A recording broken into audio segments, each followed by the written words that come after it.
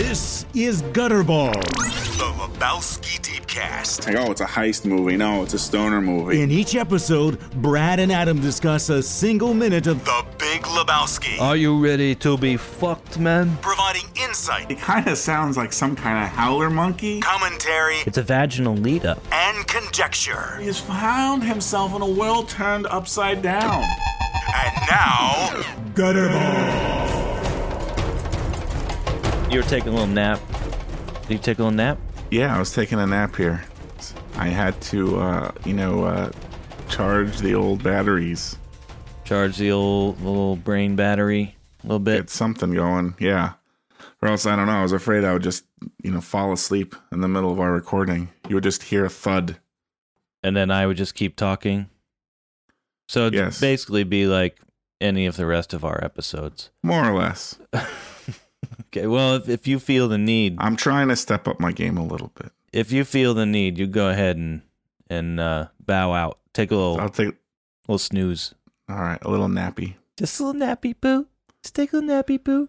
Hey, let's start it off this way. Ready? All right. I'm going to start with another question for our quiz. Just bam, right off the bat. All right, go for it. What is the name of Cynthia's Pomeranian? Now, if you've listened to this show at all, this should be an easy get. Yeah, we've probably said it a billion times. At least a billion. We have entire episodes dedicated to this animal.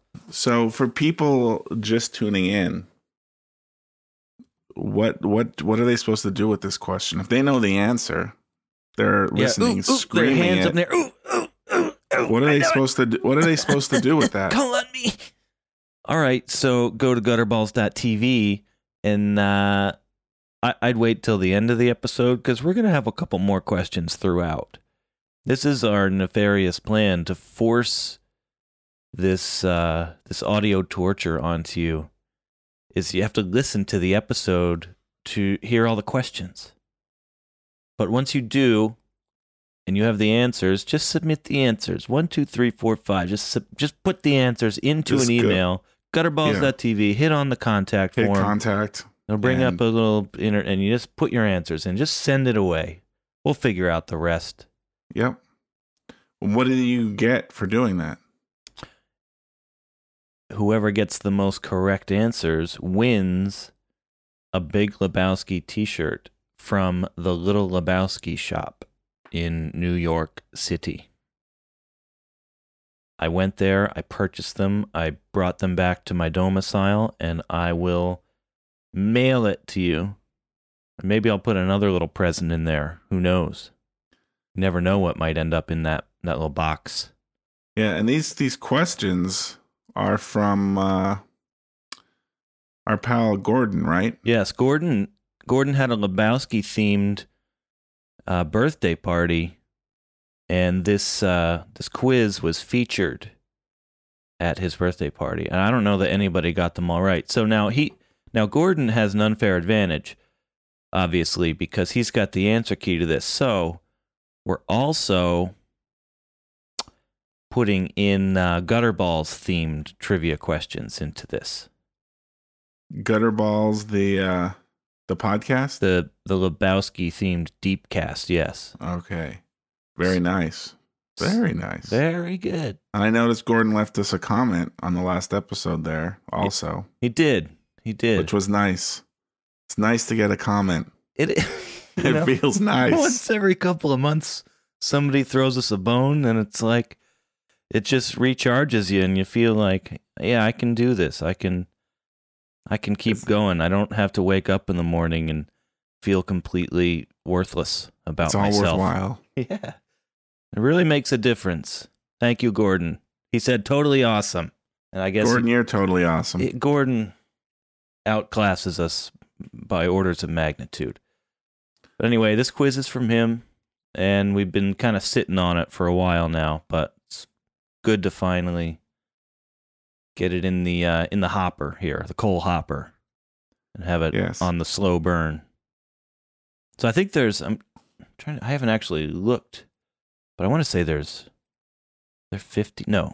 29 questions on this quiz. Is that right? Looks like 29 questions.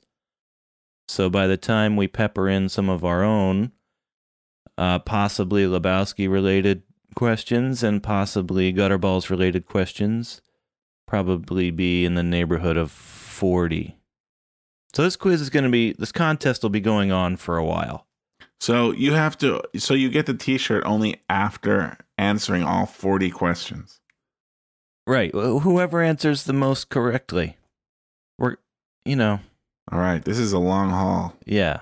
So in the next... Not unlike but it's fitting for a deep cast. It's very fitting. Sometime in 2016, we'll compile all of we'll compile the submission. Probably we'll get one, and it'll be from Gordon because he has the answer key. So by default, he'll have the most correct answers. But you know what? If people are pissed about that, well, fuck you. Don't take the quiz then, man. Just because there are rules doesn't mean the rules have to make sense. We're making them up as we go along. But step 1 is to submit some answers to these questions. So if you know the name of Cynthia's quote-unquote Pomeranian, that's question 1. And it's actually question... Well, yes. It's 6? I don't know. We're already screwing this up, man. I'll tell you what. If someone... the first person to answer for any given episode is entered into a drawing for the t-shirt. Let's put it that way. A drawing of 1. Right. This is actually question 6. You're right. But there was 3 and 3A. Because I'm trying to keep it, but we should we should eliminate that 3A. I hope you're keeping track. I do. I have kept track. Otherwise, we're going to have to go back and re-listen to all these episodes to reconstruct what the questions were. You know that is not happening. It's hell on earth. No, I have them. I'm keeping track of them. Here, I'm going to write this one down. So you go ahead and you can pick it up. So I have a revisit. I got tons of revisits. This is maybe a quick revisit, but also this was some other listener feedback I received. All right. You received this personally. Some of the so-called marshmallows in the audience took umbrage with my playing fast and loose with the numbers regarding the Kickstarter campaign last week. It was demanded that I set the record straight. I don't really have any idea what that means, Brad. Can you help me? Please help me understand what you're talking about. I am talking about last week we discussed the Veronica Mars Kickstarter. They're called marshmallows. They're called marshmallows. That's right.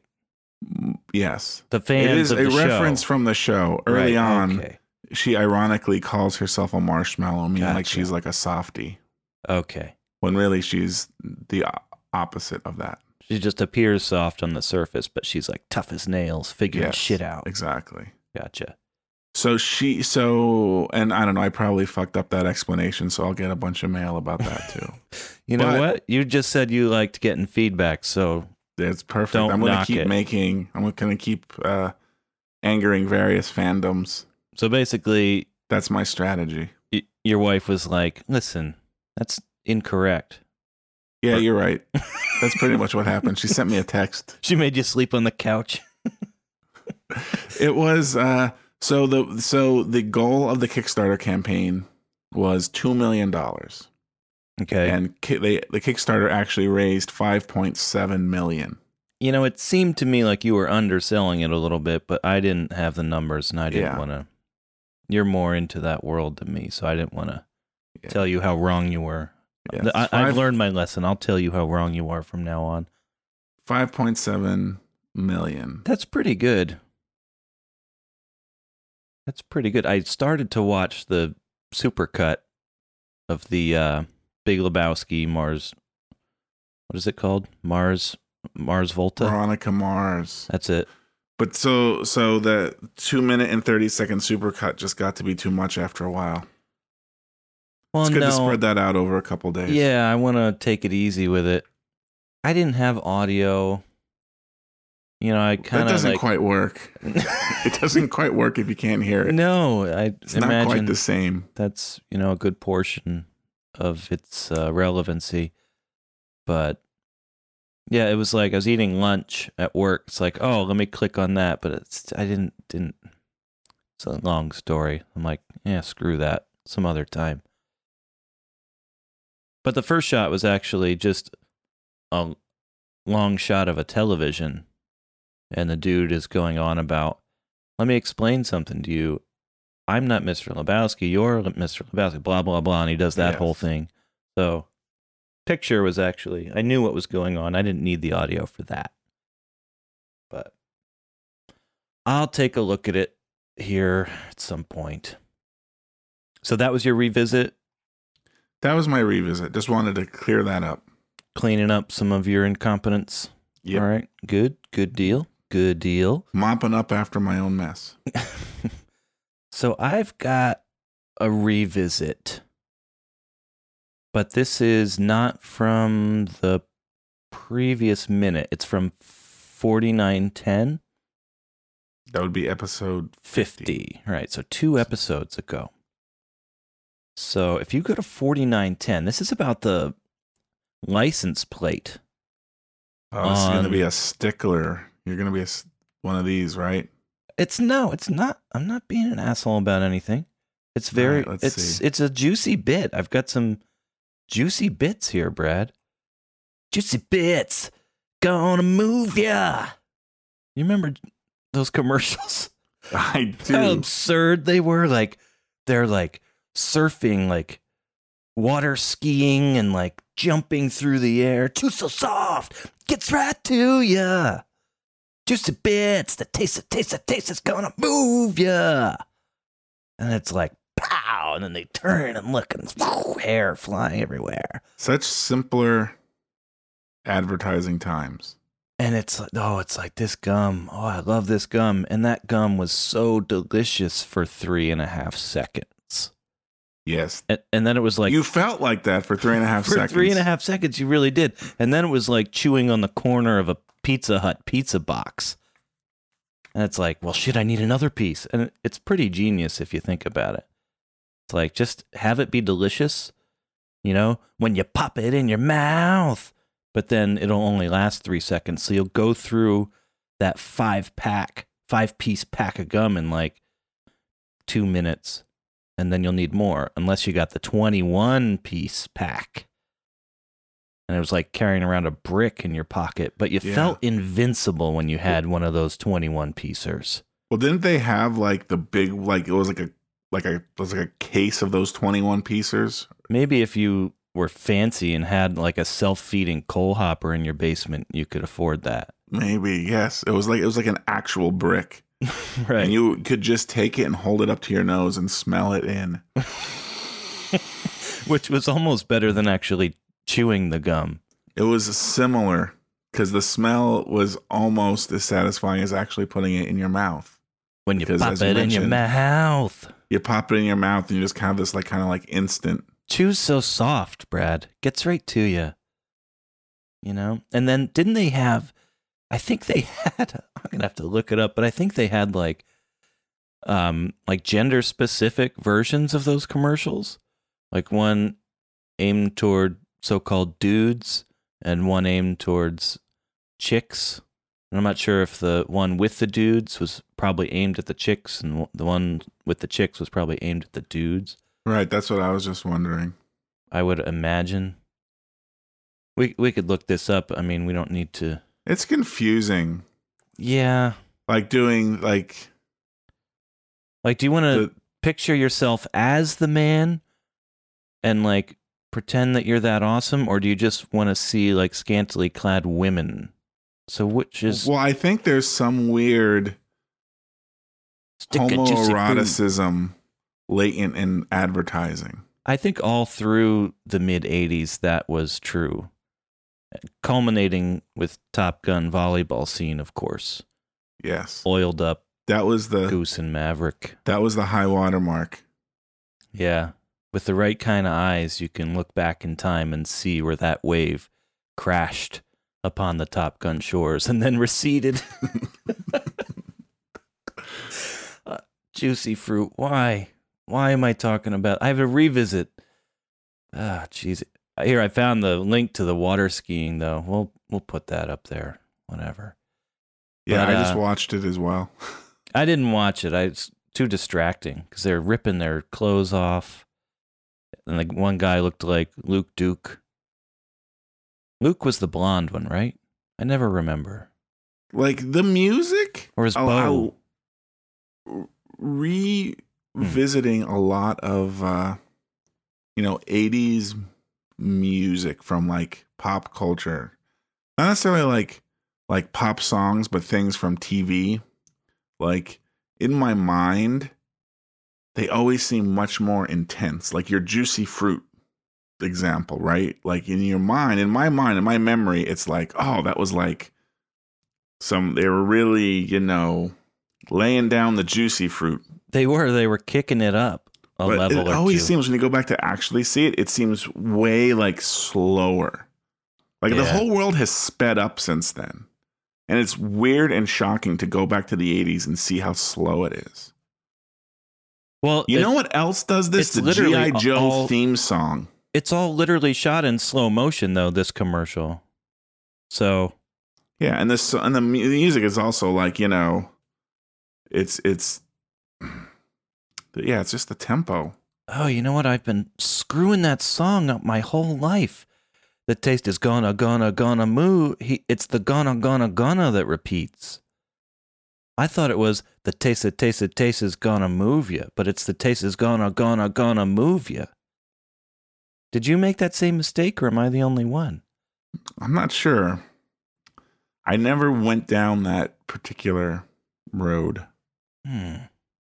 Wow. But it's like, get your ski shined up, grab a stick of juicy fruit. Do you feel like the taste? It's like just slow. The turntable's down on 33 instead of 45, or the other way? I think I might have mentioned this earlier. The G.I. Joe theme song. I don't remember this.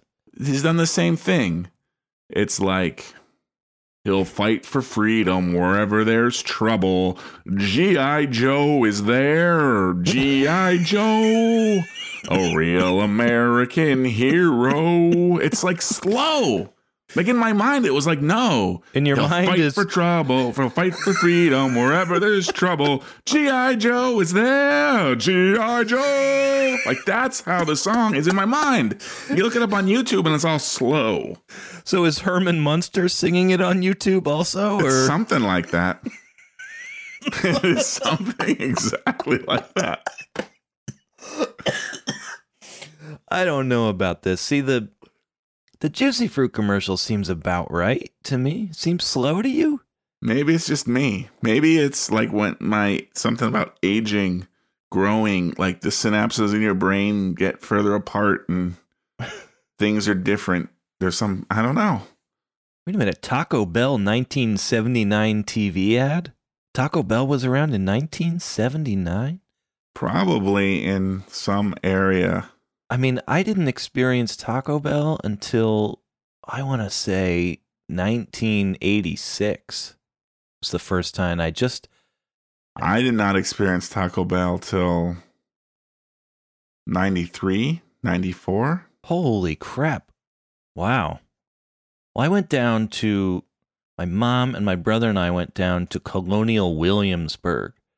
She took us on a trip, and I got my first polo shirt. Ralph Lauren polo shirt, and it was salmon colored. And I put it on. I'm wearing my short sleeve polo shirt with my little horsey on it, and I felt pretty damn fancy.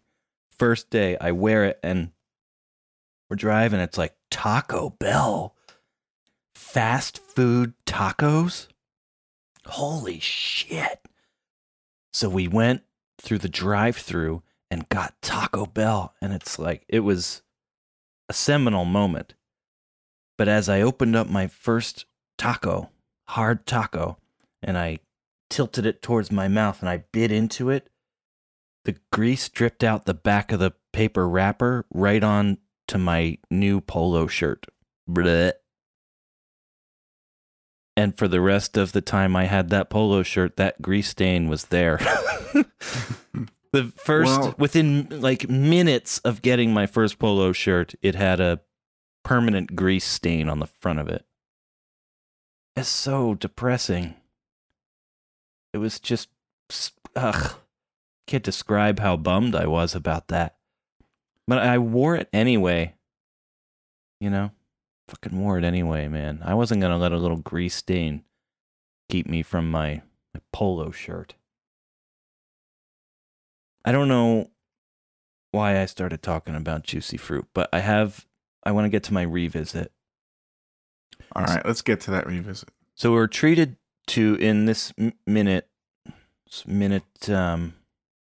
episode 50, minute 50, and so if you back up to 4904, we can see both license plates of both of these cars. That's number one. So I'm looking at the back of the limo that the dude arrives in, and number one, there's the license plate. Bam. So that seems rare. Like usually they try to not show them, I guess. But also I'm just noticing they've kind of like smashed up the rear bumper to eliminate like reflections of the dolly and the crew and stuff, probably, which I didn't notice before. But anyway, as we dolly over to the other car where the dude gets shoved in, we can also see the front of that car and see that license plate number. And the license plate number, Brad, is 1E49975. Yes, it is. So I got to, like, looking around, just like Googling these numbers and seeing if there's any relevance to it. And I came across a Dude's Paper article, and they mentioned the license plate of the taxi that the dude gets thrown out of when he complains about the Eagles being on is the same number. So they used the same license plate. Did you go to the film? I did, and I confirmed that. Same license plate. Yank it off this car, throw it on the other car. Now, is that somebody's license plate? Did they have to make that? Do you have to get some kind of special permission? Mort Krim, Brad?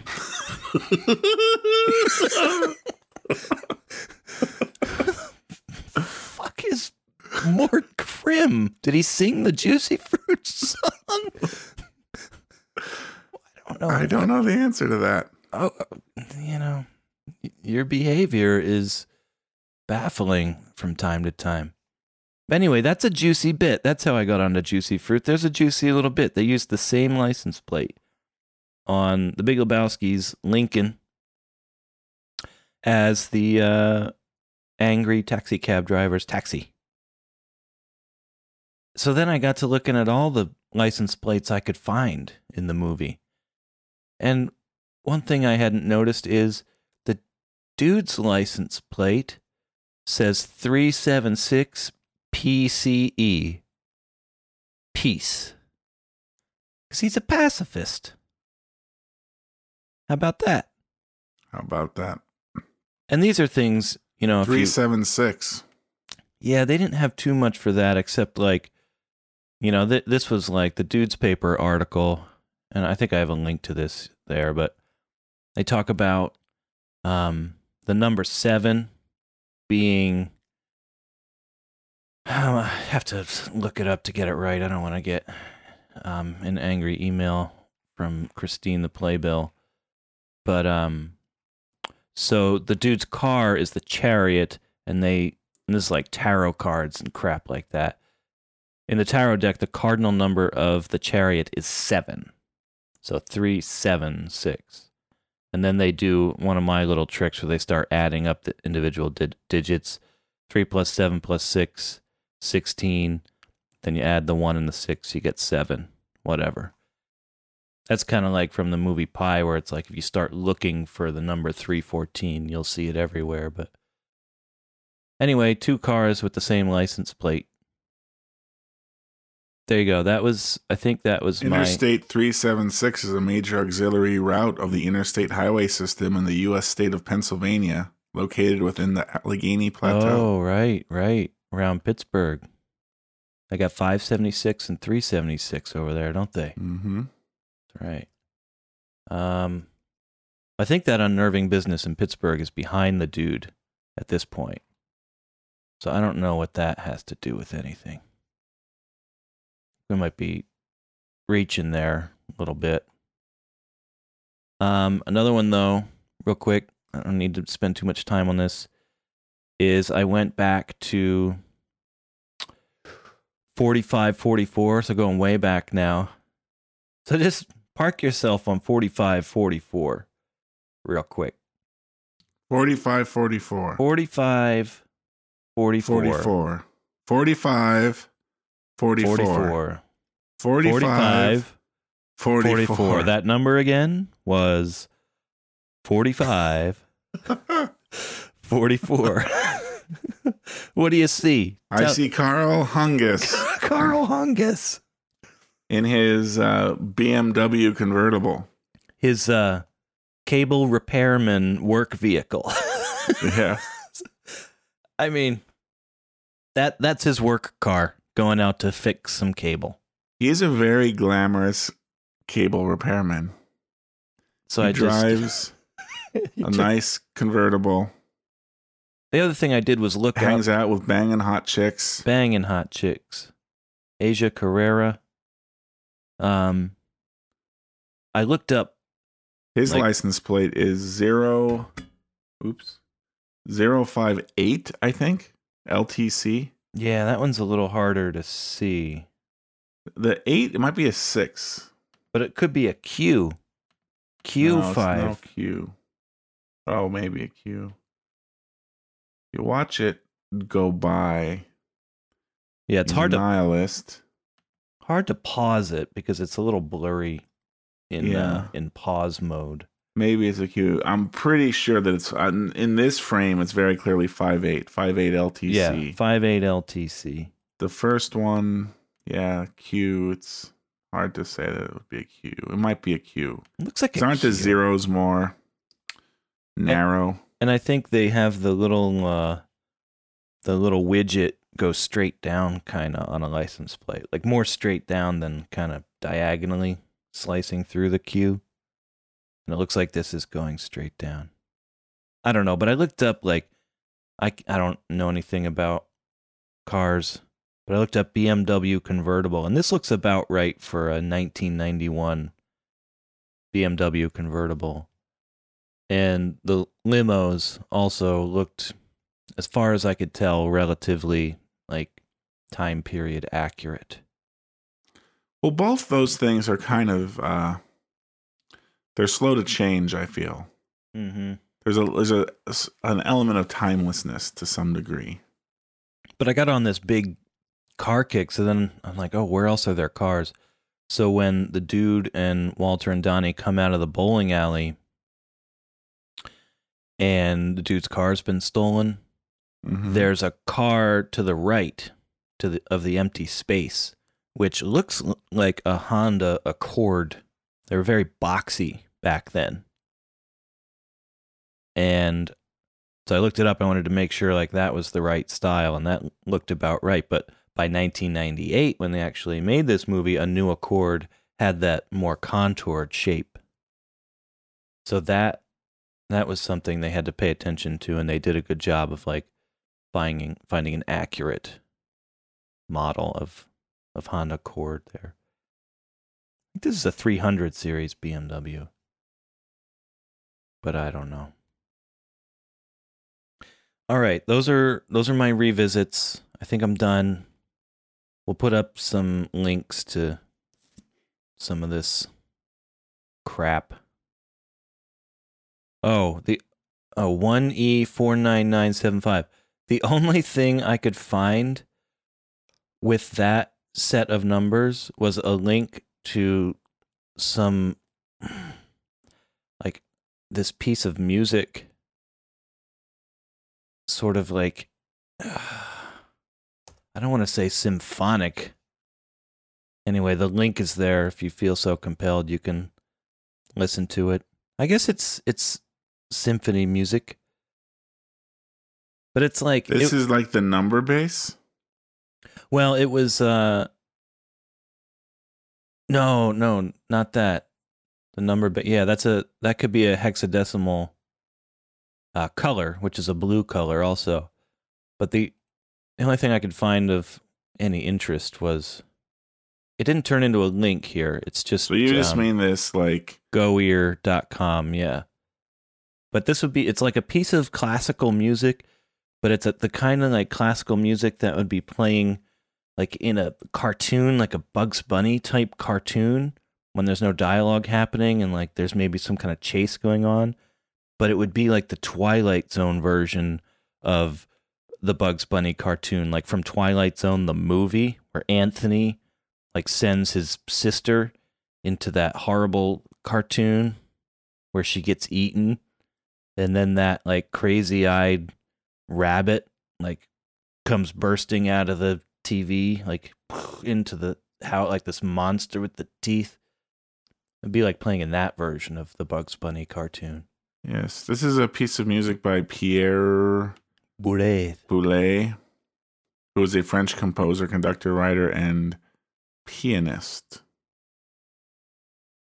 Age 88. Still going, huh? Good for him. Or is it how old he was when he made this No, piece? it's still going. Good. Born 26 March 1925. But anyway, the end of He experimented. All these people that experimented with controlled chants. Controlled Chance. Who's he? Jeff Goldblum?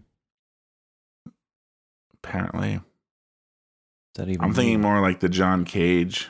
I'm not sure if that's what he means, but you can kind of like introduce elements of randomness. I see. Anyway, it's some kind of shockwave player, but it's like file equals blah blah blah, and then the last 6 Right. characters of this website are the same as that license plate. So there is, I'm guessing, some sort of hexadecimal number to identify the file on this website. And it just so happens to be that. Right. Which also, if you type That's that in, pretty awesome. that's pretty cool.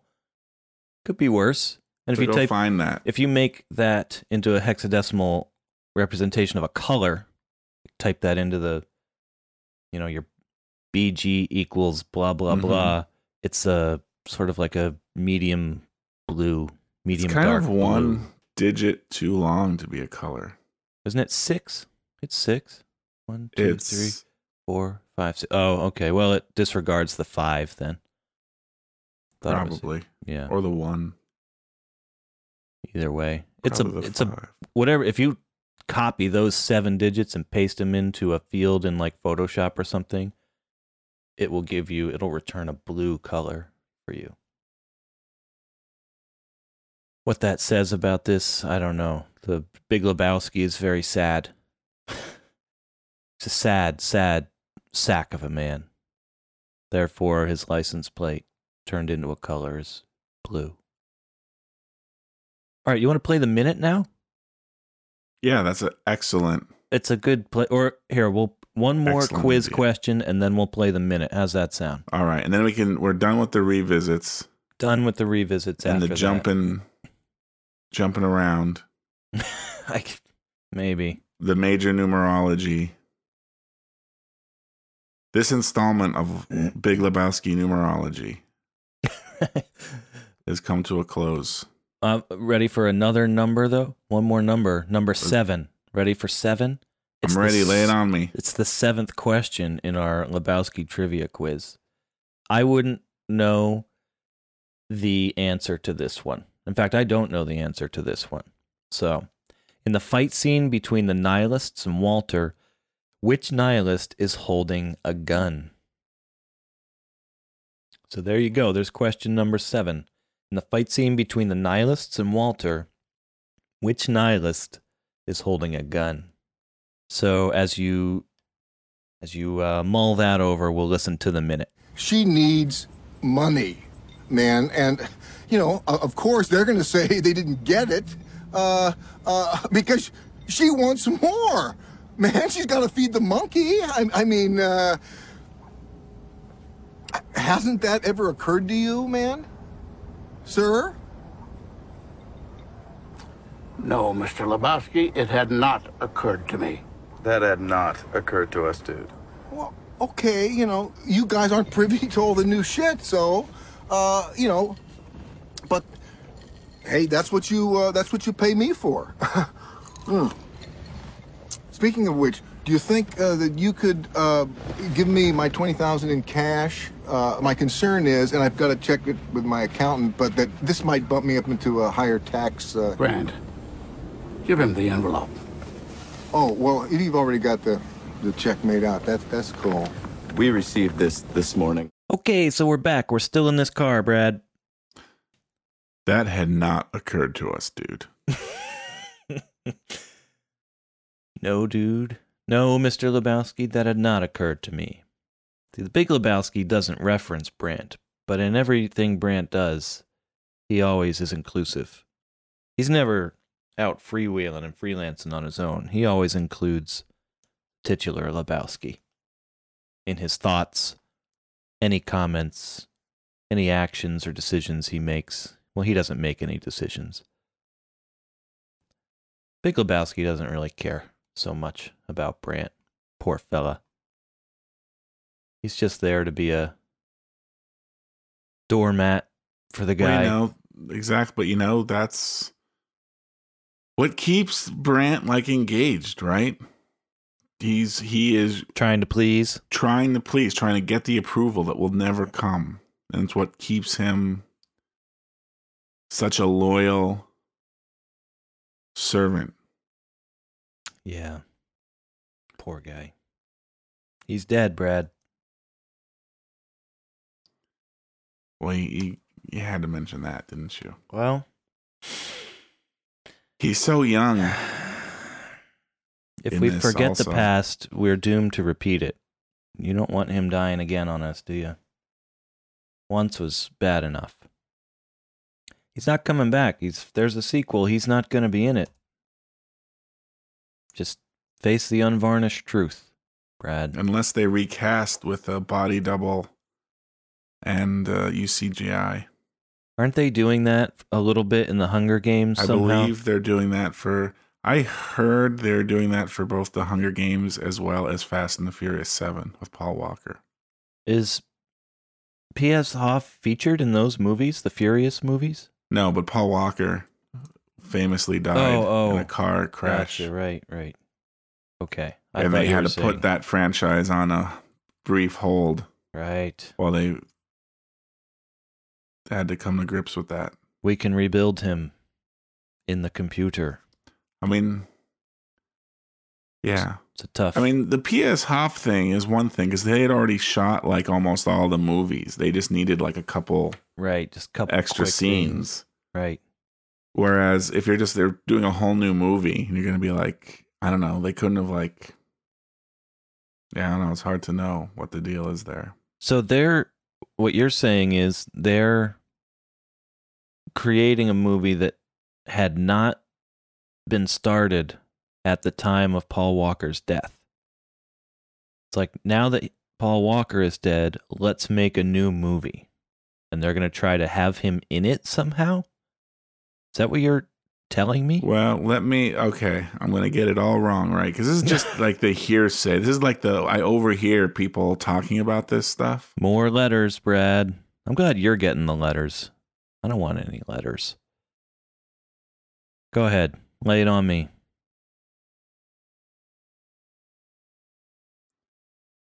All right. So this says... All right. So I guess I'm wrong. I guess they did start filming the 7. Okay.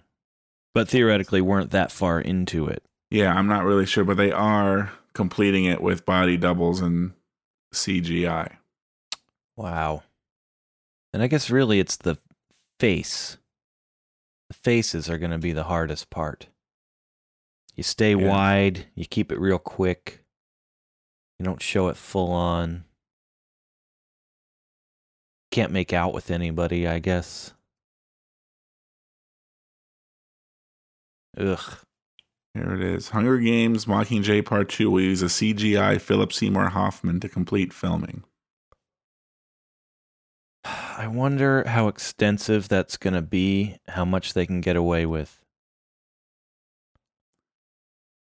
Yeah, I wonder. I mean, I think. Yeah, I don't know. I mean, from what I remember when he passed away, they said that, most of it was done.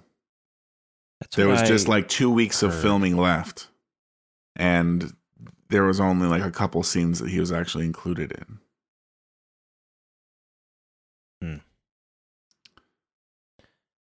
I mean, obviously, you focus on the real tragedy, which is he's dead now. But, you have, hundreds of millions of dollars, maybe $100 million wrapped up all these people's times, all these expectations, whole film that you've spent years, how many man hours working on, and then it's like, oops.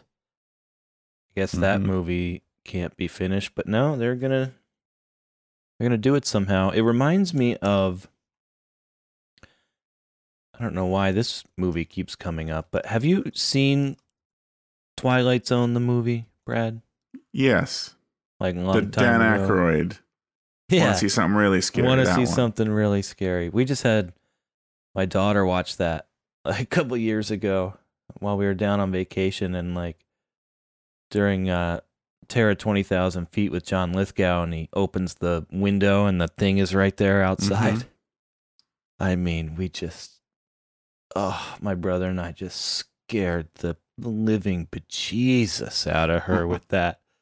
You turn all the lights off and you're watching it and you just wait. I've seen it 100 times, and you just get right up behind her. So right when it happens, it's like,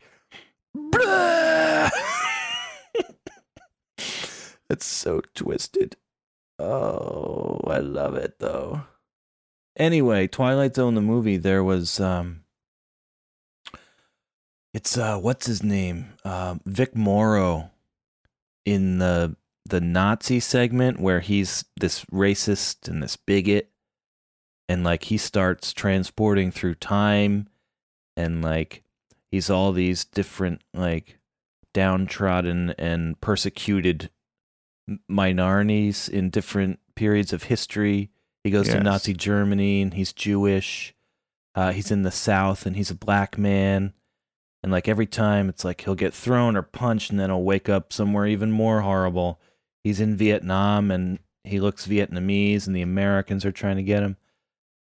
But during one of the Vietnam scenes, he was carrying this little kid, and like, he's realizing, oh, my behavior sucks, so he starts to turn his attitude around over the course of this segment. But so he's helping this little Vietnamese kid. But on the set of the movie, there was a helicopter, and it crashed into like this swamp he was running through, and the blade came down and just sliced him and the kid right in half. And they have it. You can probably find it if you were that inclined. That's not a link we're going to be putting on there, but yeah. Oof. And it just, the rotor came off.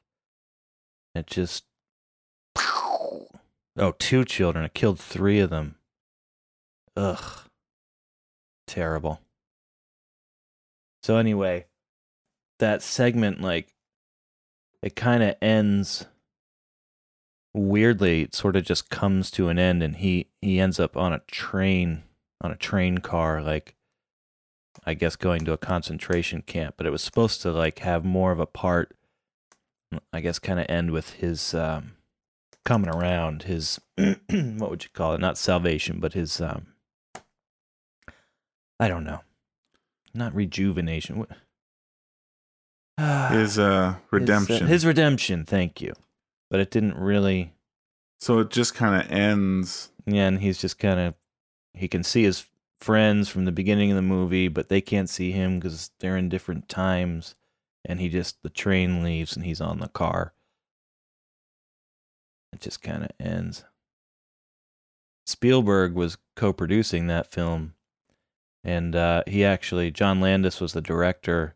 They actually broke off their friendship after that. And Spielberg said that the crash made him grow up a little bit more. Yeah. But anyway, to the point, with regard to how the crash had influenced people's attitudes towards safety, he said, "No movie is worth dying for. I think people are standing up much more now than ever before to producers and directors who ask too much. If something isn't safe, it's the right and responsibility of every actor or crew member to yell, 'cut.'" But, that hasn't really happened. Because you heard about the train accident down in Georgia, right? It was, I guess it was outside of Savannah. And they didn't really, it was some sort of biographical movie about Greg Allman, I guess. And they had gotten the schedule for the trains, and they were on a bridge on train tracks, and 2 trains were supposed to come through, and they came through, but they weren't supposed to be on the tracks. They were supposed to be filming near the tracks, but they're like, no, we need this shot, and they went up onto the bridge on the train tracks, and a friggin' 3rd train came through. They heard it coming, and everybody tries to run off the tracks, but oh Jesus. One of them, I guess there was a mattress there, and one of them didn't make it and got hit. So it's so terrible, but it's her name was Sarah Elizabeth Jones. So now a lot of movies, you'll see this around if you Google it, but a lot of movies are doing slates for Sarah, so they're putting her name on all the slates, so they have the time code up there, and they say slate, and they snap it. Her name is on there, but again, it's disregard for safety. But I guess Paul Walker didn't die in the filming of the movie. He just died in his own car accident, right? Yes. Yeah. But it is, I often in my mind, I don't know, it's just an interesting note that he died driving a fast car too fast. Right. Was he angry at the time? He was furious. Do we know? We don't know. Actually, I think the latest, that it might have ended after all their forensics or whatever, that it was actually his friend was actually driving, possibly. I don't remember. Oh, there were 2 deaths? There was another person in the car with him, yeah. And then the jackass guy died in a car accident, too. I didn't really know him, but whatever. I put a link to Slates for Sarah. It's just sad, but it's right. No movie is worth dying for, but it's gotta get that shot. Now you get into that sort of zone, that mindset of anything for the shot. So I guess I'll tell this story now. Switching gears perhaps a little bit, but the jumping off point here is gotta get that shot. So when I was shooting my senior thesis film at film school, because I went to film school, Brad, look how fancy I am. Excuse me. It's God punishing me for being haughty. I needed a shot, Brad, of the sunrise over the ocean. It's had this picture. It's oh, yes, I got to get that. So I was at Penn State, which is in the middle of Pennsylvania. The nearest ocean is the Jersey Shore. So that's probably a 3.5 hour drive, 4-hour drive, maybe somewhere in there. So you mean the actual New Jersey coastline of the Atlantic Ocean? The Atlantic Ocean. You do not mean Jersey Shore, Pennsylvania. No, that would have been which much is shorter only about 40 journey. minutes from here. Yeah, you should put a link to that so people can know the difference. Because it's a much more substantial drive to the Atlantic Ocean than it is to Jersey Shore. The Jersey Shore. The Atlantic Ocean. So it's 2:00 in the morning, and I'm there. My wife is there. Joss Whedon is there. TMC Cubed is there. These are people that are helping out. My wife was starring in it. Joss Whedon was starring in it. We had everybody that we needed. And it's you know what? It's 2:00 in the morning. Let's drive there right now. We need this sunrise shot. Everybody's all right, let's do it. We got in the car. We drove to the Jersey Shore. Driving. Brad, I had to urinate so bad, like an hour into that trip. But it's like we're racing against the clock. Sunrise is at, so we left at like 2:30, maybe 2:30 by the time we got everything together that we needed. So we're going to get there at like 6:30, and it's like, what time is sunrise? Wasn't as easy to just like off the cuff look things up on the internet while you're in a car driving there. We knew it was going to happen sometime around like 7. We weren't exactly sure. Are you going to make it there, buddy? I don't know. Sorry, it just has me. I'm tenterhooks. So I got to piss so bad, and I'm driving, but I'm like, can't stop. Got to get that shot. We get there, and it's like we're looking out to the east where the sun is going to come up, and I swear it looks like it's about to peek its head over the top of the ocean. And the thing is, I wanted this to be a time-lapse shot, so I wanted to get, I had to get like at least half an hour, maybe 45 minutes ideally, of footage so the sun could like come up over the horizon. You could play it in fast motion, Mm-hmm. So you'd get a lot of movement there. So we get there at like 6:30, run out there, set the tripod down, and press record, and just let it sit there and start recording. I have to piss so bad. I don't know if I've ever had to piss that bad in my life, Brad, but I can't now. I got to get the shot. And I'm waiting. And the thing is, the ocean's pretty flat. So the sunrise looks like it's a lot closer than it actually is. 45 minutes, Brad. It was like 7:15, 7:20 maybe by the time it finally poked its head, and I just had to sit there like I felt like a big gulp of urine, and I couldn't leave because I gotta get the shot. Finally, the sun peeks its head over the horizon. I have to let it go a little bit, too, so I can have that shot of it like coming up over and then starting to move through the sky. So I swear it was an hour. I ran through a whole mini DV tape, an hour of just standing there like, is it gonna happen, please? Finally, I got it. I press stop, and I look around, and I realize it's like 7:15 in the morning we were in Ocean Grove, New Jersey, which is a dry town. Not only a dry town, it's a Christian town, Brad. There's very little there. There's nothing open at 7:00 in the morning, let alone that I'm just out in the middle of the like beach. There's no like shops along the board. This is a sleepy Christian non-alcoholic town here. There's nothing. And I'm like, oh shit.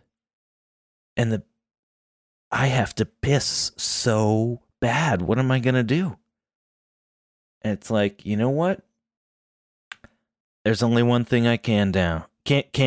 I walk down. I just walk down to the edge of the water, and it's like, I just have to do it. I kind of go near the jetty, and I kind of face the ocean. We came from the ocean, so in some ways it's reconnecting with our ancestry. And I just put my hands on my hips and pretending like I was admiring the sunrise. I just got down in the water, and I let it loose, Brad, and the angels sang. The angels sang for me and my release. Except that in my haste, I had walked right down to the edge, and I was kind of near a jetty to like break up the skyline, break up my pattern a little bit if somebody was like on the boardwalk looking down. Mm-hmm.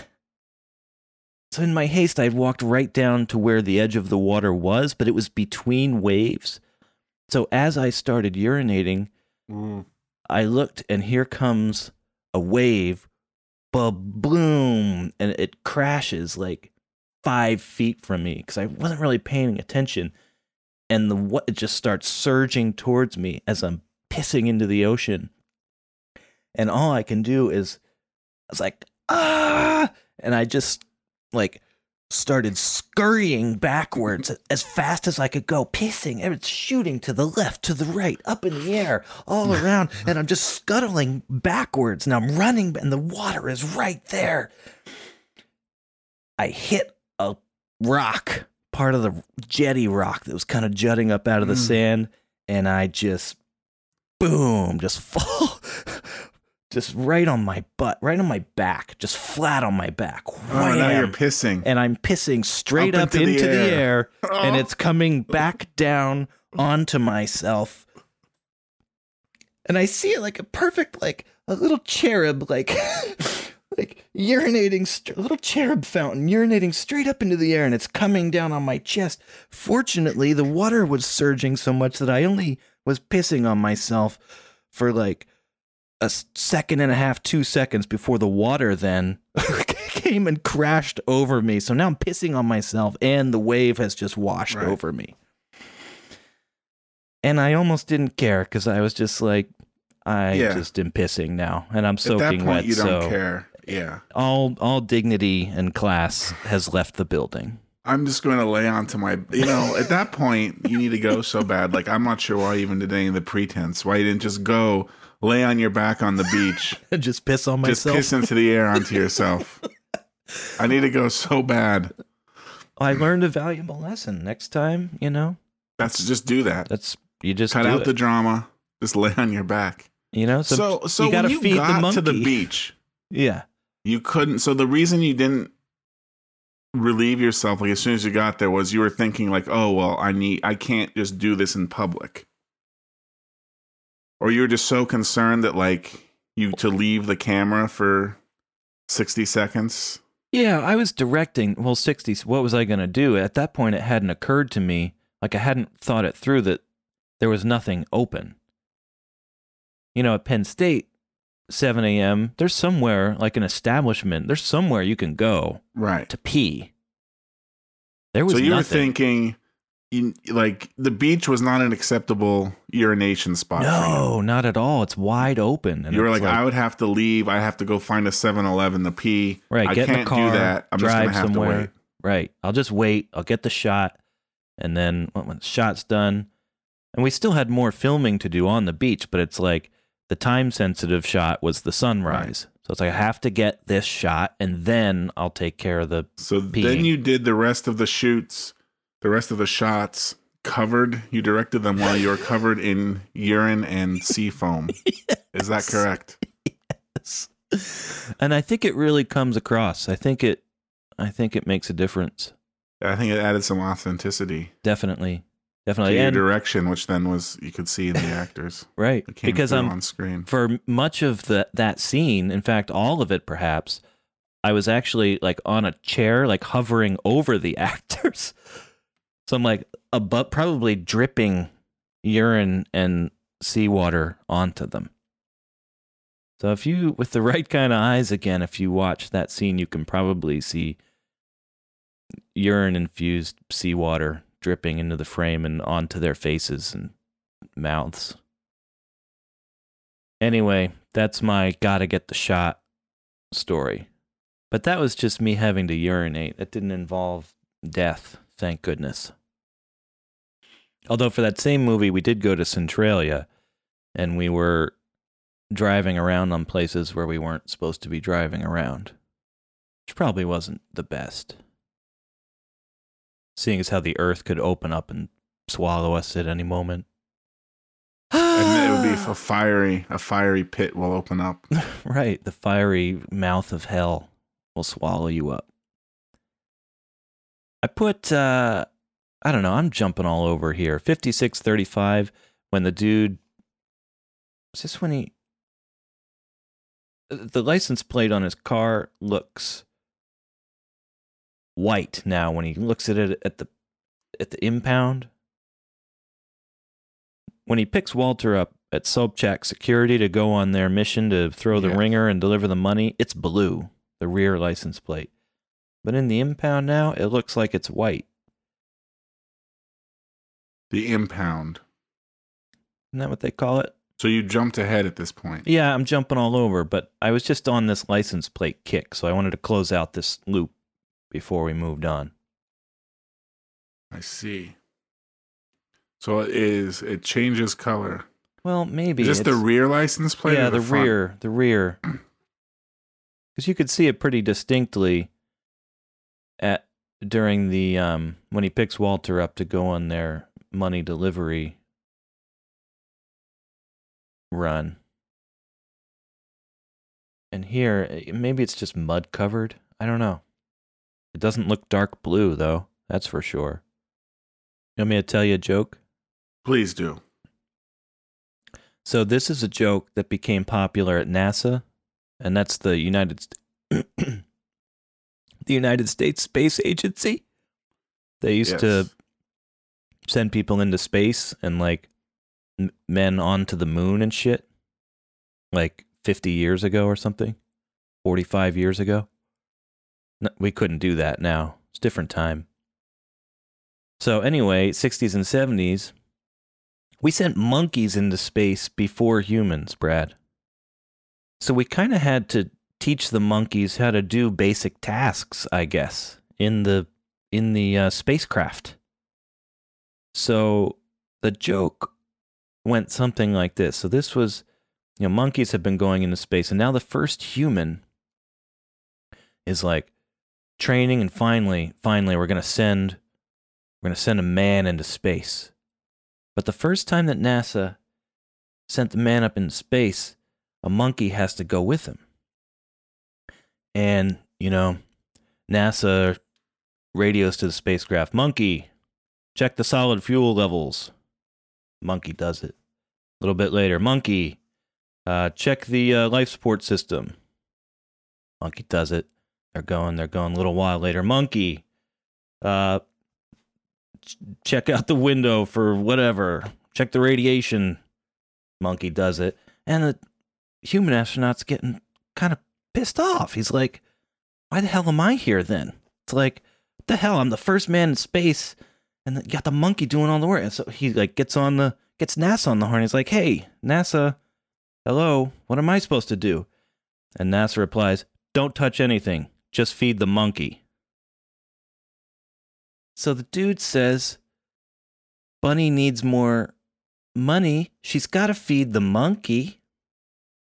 Which I always took to mean like the monkey represented like a drug habit or some bad sort of habit that you were kind of powerless to overcome. But the origin of feed the monkey is a little different than that. Well, is that the origin? Or is it just like a convergent evolution of the phrase? That would be pretty ironic, don't you think? Why is that? Because it's about a monkey.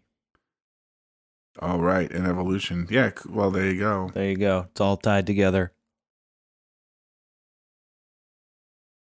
Well, you think those are two separate phrases or two separate iterations of that kind of... Well, is the dude actually referring to this NASA, not NASA, we're not in the Bahamas, but NASA joke? Well, I don't know, but I think that's the origin of this phrase. It had the soccer coach just was getting called out for being racist because he referenced this joke. The soccer defender is like, "What am I supposed to do?" He's like, "Nothing, just feed the monkey." But he was referring to the forward, their like ultra talented forward who just could go down and score. He's like, "You don't do anything, don't touch anything, just feed the monkey." But I believe he even said, "Feed the space monkey." Feed the space monkey. But it was a black guy, and everybody was all up in arms, like pissed off because he was being a racist. I think we got a little too sensitive, Brad. Yeah. Well, I think even like looking at some of the stories on this, right? Even the people that are very, are activists leading the charge to get rid of racism in sports and stuff. I think put it best where he was saying, this doesn't it doesn't, he didn't anything wrong, demeans everything, anti-racism, campaigners. Right. It's just working at cross purposes to our makes real them seem goal. over PC and petty when they're not. Yeah. Right, exactly. So it seemed to be like a middle, like a tempest in a teapot of sorts, I guess. Not that I really know what a tempest in a teapot is. It sounds right. I have a teapot, but I don't know what a short and stout tempest is. Really? And that's what I got. So anything else on feeding the monkey? You just think it's more of an Urban Dictionary. Yeah, well, Urban Dictionary says it's in essence. Yeah, well, there's also the question, like, the monkey on your back, right? Right.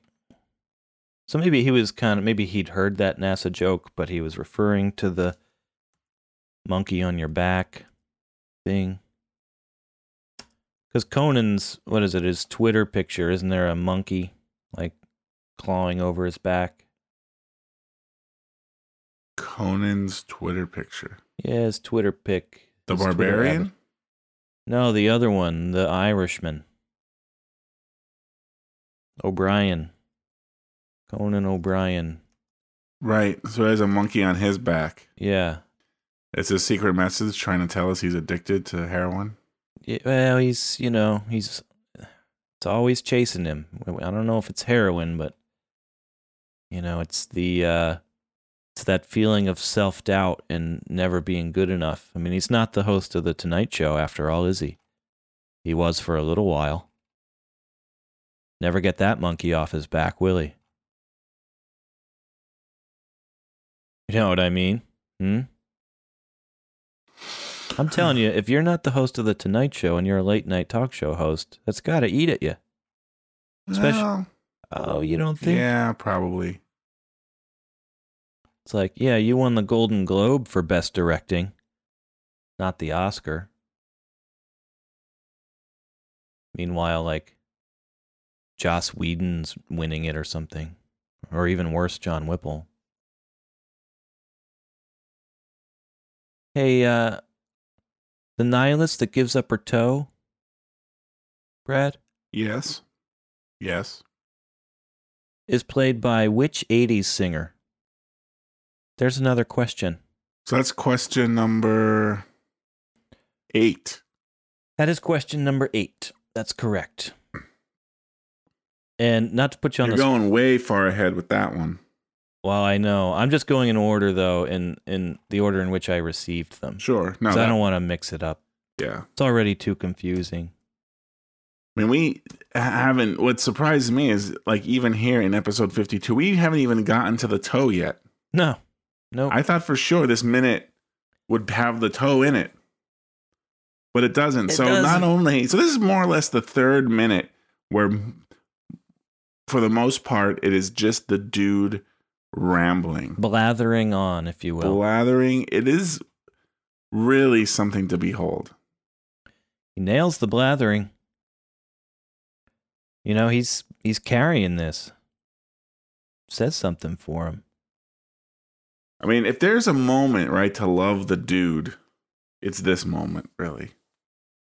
Yeah. I think. Yeah. And, and the thing is, he's starting to embrace his role here at the beginning of this.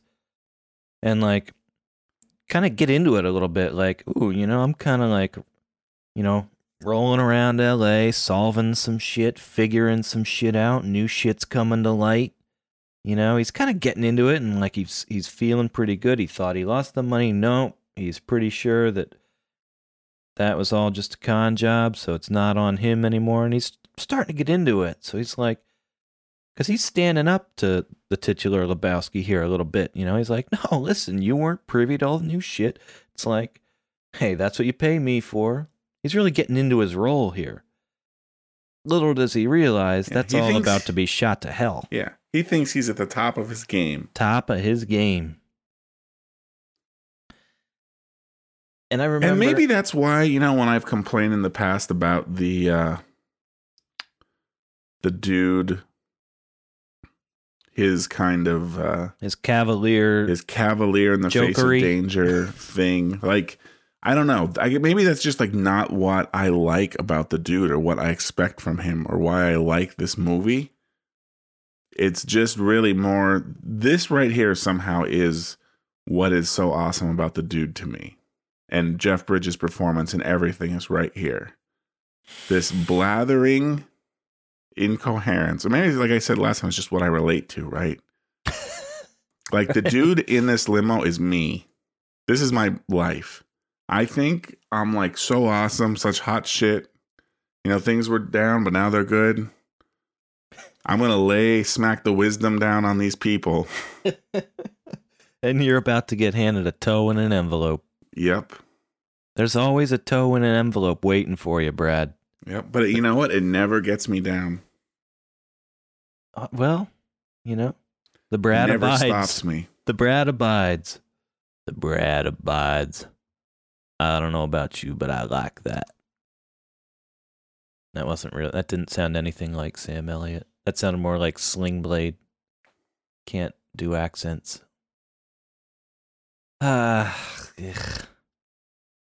Well, shit. We talked for a while. Yeah, this is one of those minutes where we don't really need to talk about the movie that much. Yeah, I mean, because the parts we did talk about the movie were barely even about this minute. I was just jumping around all over the place with license plates and crap. I was trying to look at the pattern of the sun coming in through the window, like the pattern of the window there, made by the sun on the back seat to the screen left. So I figured if they shot this outside, like that would move. They'd probably did a couple of takes back and forth, and in different takes, it would move and get closer to the little Lincoln logo. It doesn't. It's just right there. So that's probably an HMI, big ass light shining through the window. Probably just on a sound stage. I want one visual / character note is at 51:38, and of course it's P.S. Hoff. The dude says, "That's what you pay me for," and it just cuts back to the titular Lebowski just staring him down, and Brandt with his lips squished up, hands, palms splayed, resting uncomfortably on his thighs, and he just with his squished up lips and furrowed brow just turns to the Big Lebowski. Just turns with that look. It's like a 2-second long shot. I don't know if I really noticed it. It's beautiful, though. Right. And this is where, lifts his finger up once. Brandt has kind of moved from what we talked about before, which is this horrible kind of uncomfortableness, to more like tepid confusion. I'm so confused right now. What has happened?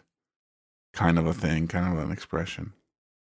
Which is preferable to the titular Lebowski losing his mind in fury, fastly and furiously. Because that was horrifying.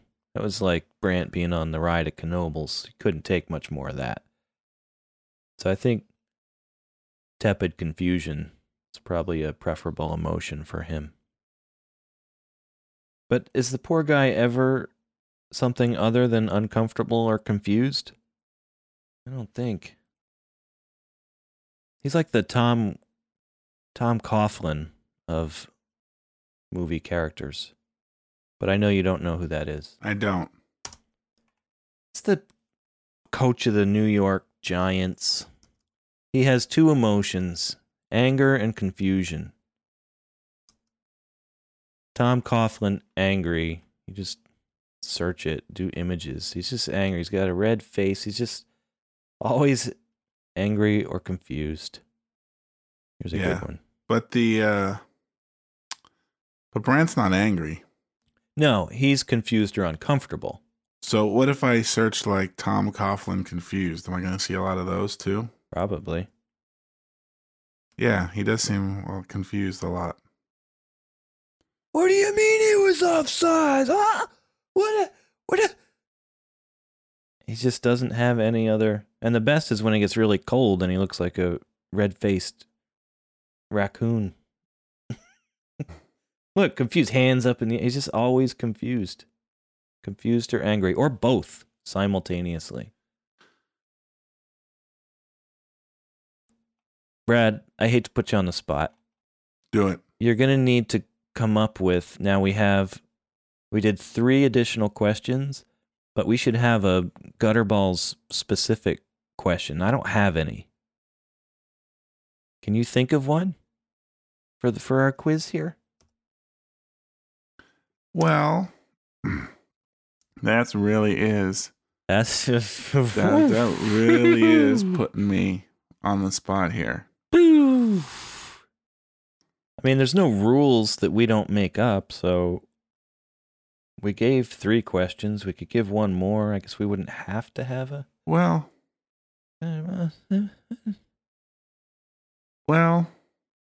might you?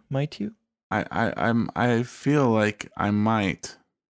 Something tickling the edges there? Tickling the edges of your consciousness? Okay, I got one. You got one? Mm-hmm. Let's hear it. All right, I just gotta. You want to make sure you get it right. Get all the nuance. Right. This might be a true or false question. All right. Hey, that's fine. It's a 50-50 chance. Sometimes you got to throw the listener a bone. Although it seems kind of weird. It's your question, man. I wonder what you're furiously Googling to find this. I'm Googling information. All about right. yourself? Yes. About this podcast? Yes. Okay. All right. Here is the question. Okay. I'm going to change. It's not true or false anymore. Okay. Okay. It's yes or no. Which Jeff Fahey movie do we not discuss?